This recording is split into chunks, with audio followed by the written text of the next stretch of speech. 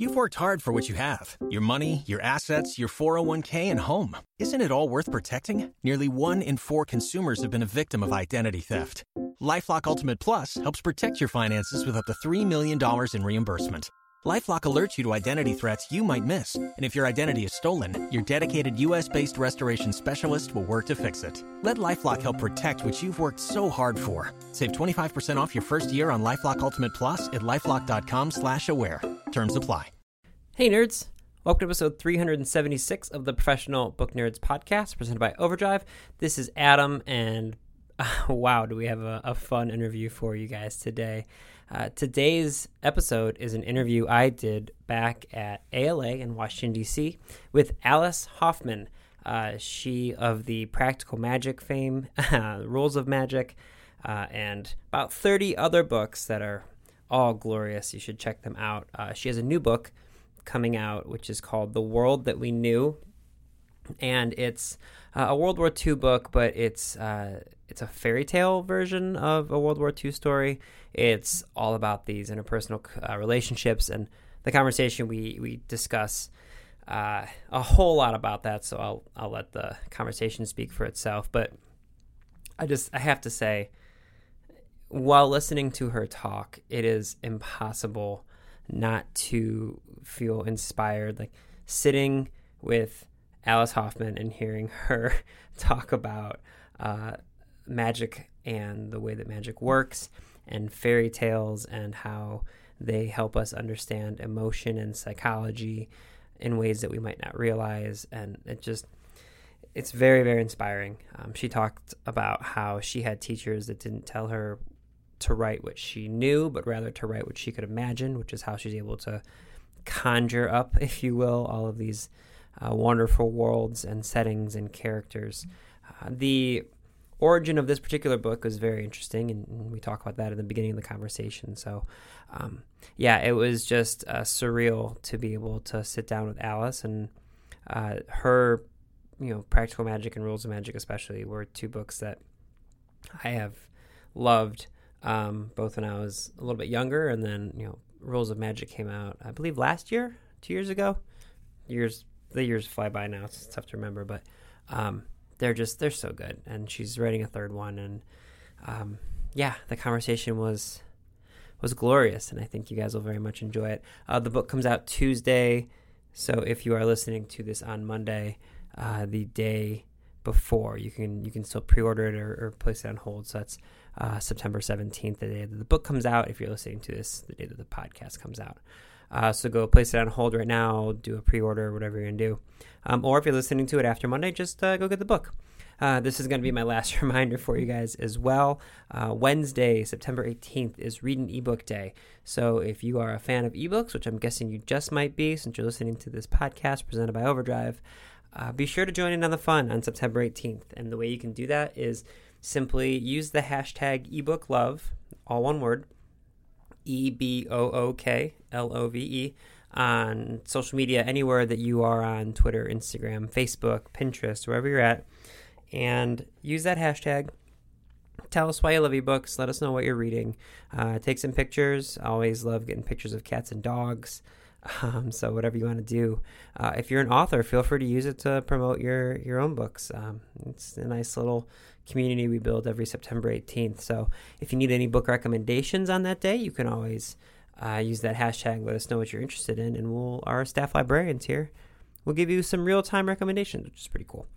You can also, by participating, you can win a e-reading device or some Libby swag. We have some t-shirts and some pop sockets and some tote bags, all sorts of fun stuff. So again, that's Wednesday, September 18th. Just use that hashtag ebooklove and join in on the fun. Pretty straightforward stuff. I think that's about it for this one. I have another big episode for you coming out on Thursday, which I think you guys are really going to love. I got to talk to one of my childhood heroes, so that was very cool. I'm excited for you guys to hear that as well. But for now, first things first, I'm going to let you get to the absolutely delightful and charming Alice Hoffman on the Professional Book Nerds podcast.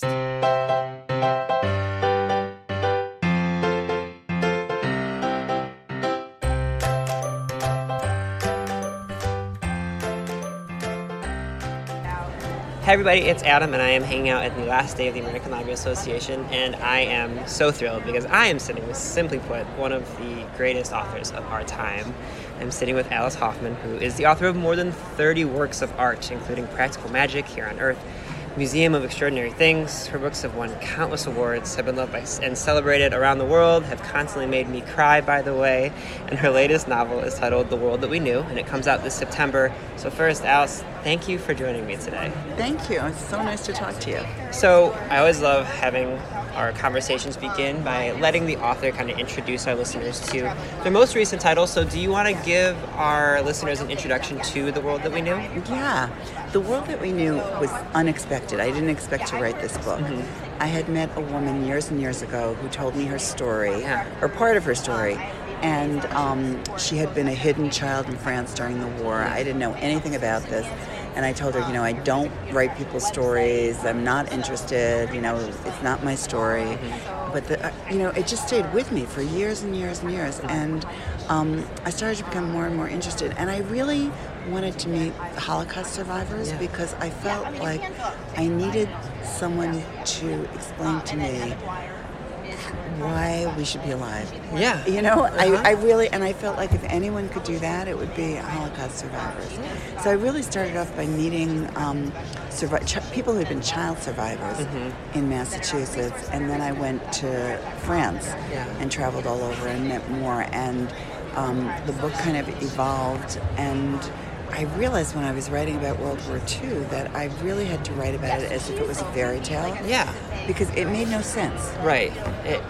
Well, first off, that experience of meeting Holocaust survivors had to be harrowing, emotional, every word you could. Like, what was that like for you just trying to learn their stories? For me, it was incredibly inspiring because despite everything they'd lost, and almost all of them had lost their parents and had been sent from Germany or other places while their parents were sent to the camps, or where their parents were working in, they were working in the resistance, and most of them never saw their parents again. Their joy for life was so inspiring. What they had been through was so inspiring. I just felt so lucky to have met them. I think what you've done by turning it into a fairy tale is a really unique idea, and I'm surprised when people who write about World War II don't do this, because it is such a impossible thing to try and wrap your head around, and I think impossible things are best told with a little bit of magic. Right. It's funny because I met this one survivor, and he said he had been on a train with his whole family, and they started off toward the camp, and then it stopped, and it turned back, and they ran away, and he became a doctor and the head of a medical school, and he asked his aunt, who was on the train, why do you think that happened? And she said, you can't ask me what happens in a crazy situation where nothing makes sense. And see, that to me, it's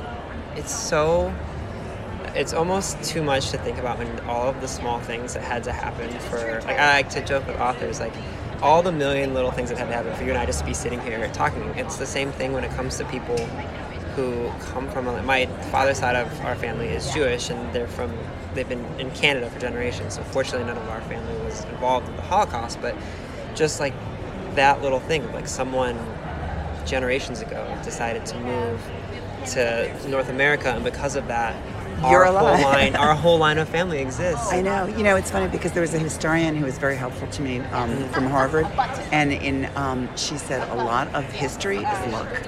And it's exactly what you're saying. Absolutely. And and I think as humans we always want to believe, because of maybe hubris or whatever it is, but we always want to believe that there's a massive purpose for everything we're doing. Right. And it's hard for us to think about, there's a flip of the coin that I just couldn't be here. Yeah, you turn left and one thing happens, you turn right and another thing happens. And a much lighter version of this is I am the youngest of 4 children, and my 3 siblings are all 2 years apart, and I am 4 years apart. And for a long, long time, they were just oh no, we wanted a 4th one, it was so fun. I eventually learned to find out my father was going to have a vasectomy, and he tore a muscle in his wrist playing softball. And could only afford one surgery. And so I exist because of a bad softball field in Northeast Ohio. That's awesome. It's awesome, but it's also like, wow, I never can get too big of a head because it's just like... I know. You try to figure life out, but really it is... Some of it just doesn't make sense. But I think fairy tales kind of order the world in a way, and they help you to understand kind of the emotional world and the psychology. I think they're very psychological.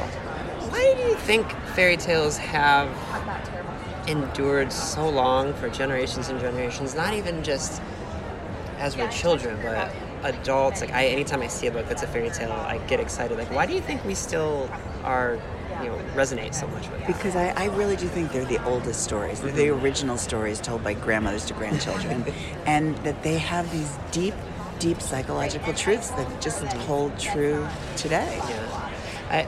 I'm curious about, you talk about, and I saw in a letter that you wrote to readers about like the chance happenstance that made this book come out of nowhere. Yeah. And you have never written about World War II prior to this, correct? Yeah. So, did it feel, because it was someone else's story to tell, do you feel like it was easier to write or more difficult for you as someone who has so much experience with writing novels? Well, I never was interested in my own life or my own stories. I really wanted to escape my life and go into the world of fiction. I felt that way as a reader. I feel that way as a writer. So I never really used my real life. But I had this great teacher, writing teacher at Stanford, who was my mentor. And most writing teachers say, write what you know. Right. He didn't say that. He said, write what you can imagine. And that gave me such freedom from the very beginning to do whatever I wanted. I love that's so it's true. So good, right? It's so true. Good. So do you think that there's any of yourself though in your stories, or are you able to at this point kind of remove yourself entirely from the characters you create? You know what I feel like? I feel like with one of my novels it's like a dream, and they say in a dream you're every character, including the cat and the dog. Yeah. So I feel like, if I threw myself down and I broke into like thousands of pieces, each one of my characters would be a tiny piece of me. Yeah. Okay, that's really interesting. Speaking of characters, I feel like a lot of what you write focuses so heavily on relationships between characters and showing the power of love and how important these connections are. And what I love about them is you create these fantastical settings and these worlds that you build out, but it's really the characters that are driving your story. Do you prefer character-driven things as opposed to kind of plot-driven ideas? I think so, because they say that there's only like 7 plots or something, like a stranger comes to town, a stranger leaves town, whatever they are. So plots really aren't that interesting to me. It's more like what you were saying, how the characters respond and react. And I think characters are such a more connective way to tell World War II fiction. Yeah. Because it's so big. It's so huge. Yeah. I realized that when I started writing, I felt like I had to make it as small as possible, just about these particular people.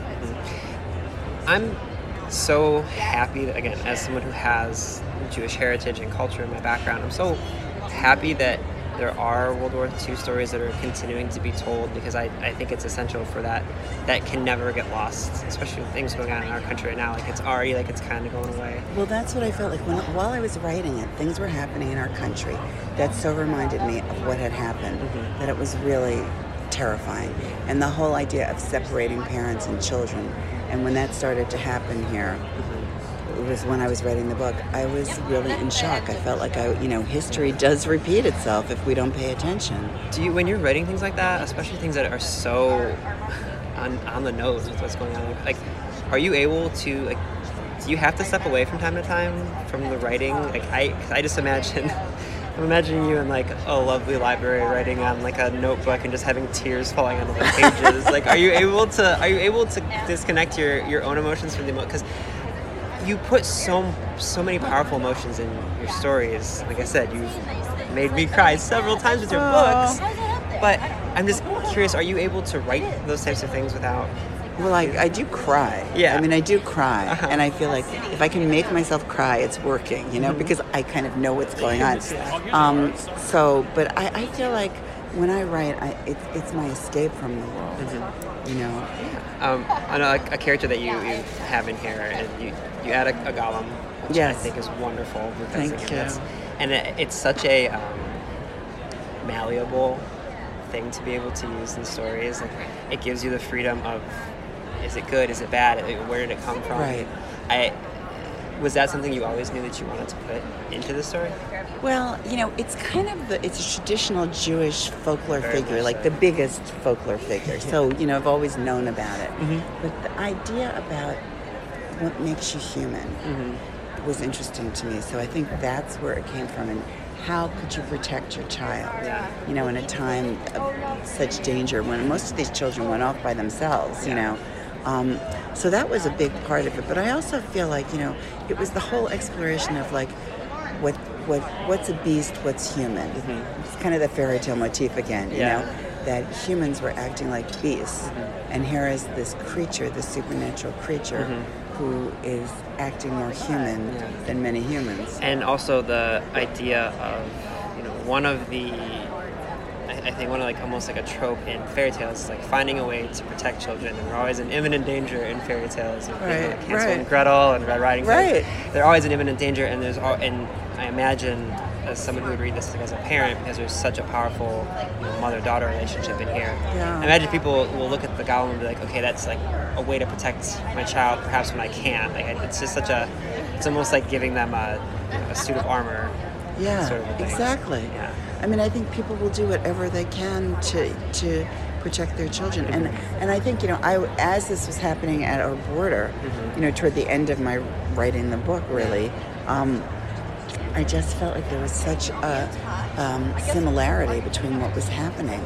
Because in France, Jews who were over the age of 16 were sent to the extermination camps. Right. And here were all these children. And no one knows what happened to many of them.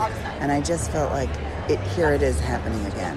Yeah, it's unfortunately, they say history repeats itself, and it feels like Really? it is right now. Yeah. I'm curious, we're going to do a little bit of shifting from sadness to happiness. Yes. What part of writing kind of brings you the most joy? Like, is it that discovering your story and writing draft zero, or are you one of those people who for some reason likes editing, which I've never, those people... I don't know who those people are. Okay, exactly. So what about it? What part do you enjoy most? Well, I think it's so many different things, but for one thing is usually I have a question. I mean, I'm really writing the book for myself. And I think for me, this book, and maybe all of my books, are about how do you find love and how do you survive, and how do you find something positive even in the darkest times. And I think that's what I'm always writing about. And as I'm writing, I feel like I'm much smarter as a writer than I am as a person, so I can answer these questions for myself. Speaking of finding love and happiness and surviving, I can't not ask you about Rules of Magic. Oh yeah, that was so much fun to write. Okay, so what made you finally want to write a prequel? Just to start, because it has almost 20 years. Yeah, it's been a while. Yeah. So I'm curious what made you want to write a prequel now. I'm glad that you did, because it's incredible. But I'm curious what made you realize, like, okay, it's time to do this. Well, readers have been writing to me for a long time saying, we think we should see more of these characters. I bet. And that was part of it. But I don't know what happened. Part of it was it just felt like it was the right time. And instead of doing a sequel and going forward in time, I wanted to go backward in time and see, what had created certain characters. What was the history of certain characters in Practical Magic? Yeah. And especially the two kind of elderly aunts, however you say it. Either way. I wanted to know what their history was.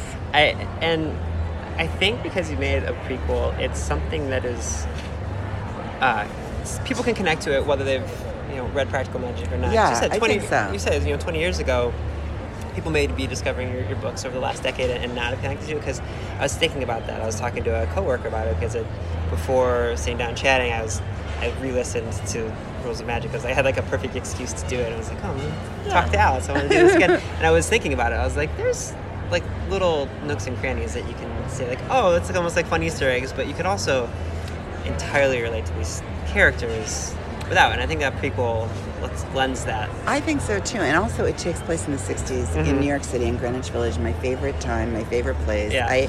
Even though this isn't my life, I was there. And it was really nice to kind of revisit it and go back and learn more about Greenwich Village and go to all those places that are in the book and kind of what it would have been like to have grown up, you know, in New York City at that time. How did you go about kind of, you know, speaking of the name of it, like how did you go about creating like the rules for your, you know, magical system when you were writing Practical Magic, if you remember from 20 years ago? Or I'm aware that's a while back, asking from all the research you've done between now and then, but like how did you determine like, okay, witchcraft and wizardry and all these things have existed for millennia. How can I make it? Well, I've always loved witches, I have to say, and I think a lot, especially for little girls, it's such an iconic figure. Oh yeah, like such a power figure. And I loved anything Bewitched or anything. You know, any books. My first books were about witches, and so I was always interested in witches, and it just kind of like happened. Like I thought. Practical magic. Oh, and I also loved these books by Edward Eager when I was growing up, which are kind of like suburban magic books. Yeah. So I thought, you take magic, you put it in, a very regular, practical place, and see what happens. It's just, I love, it almost makes, I imagine it would make younger readers like feel like, oh, these are actual things that I can make happen in my life. Because they do. Literally, it's very on the nose. It's practical magic. Like it's like, it's very real. Yeah, if I find these specific herbs and if I brew this specific type of tea, I'm going to be able to create. Right. Although I have to say, 2 readers tried to do things due to practical magic, and it didn't work out. And one of them was arrested. So seriously? Yeah. So I think they have to find their actual magic elsewhere, you know. But, and I'm really having fun because I'm working on the third book of magic book, so that's been really fun, and I'm going all the way back in time. Am I allowed to keep that in this Yes, episode? Of course. Okay. Do you know when that's going to be coming out? I don't know when it's coming out because I'm writing it now, and you just never know how long something's going to take. Absolutely. It feels like, especially with practical magic and rules of magic, you enjoy. It seems like these kind of sweeping stories of like telling a full life of a character. Yeah. And I always love that too because I feel like I can connect with them and kind of live in their world for a long period of time. I think of like Pachinko by Min Jin Lee. I'm not sure if you had a chance to read that, but she does something similar. And Ken Follett, who wrote all like the Pillars of the Earth books, does the same thing.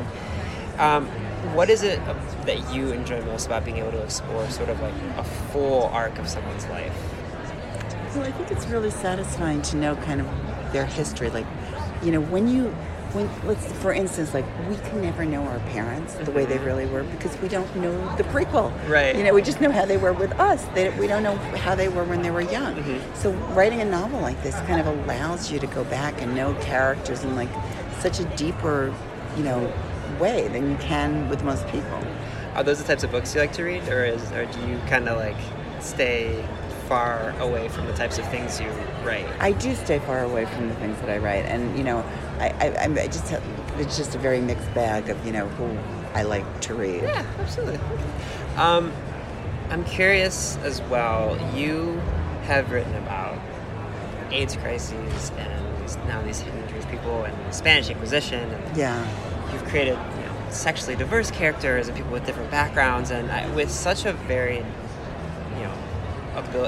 writing style, to kind of define genres, which I'm sure is a wonderful thing to think about as an author, and can kind of put you in a box. But where do you go looking for stories if they don't come to you in a person meeting you off the, in a random moment? Well, I don't feel like I have to look for them. I feel like I will never have enough time to tell all the stories. Okay.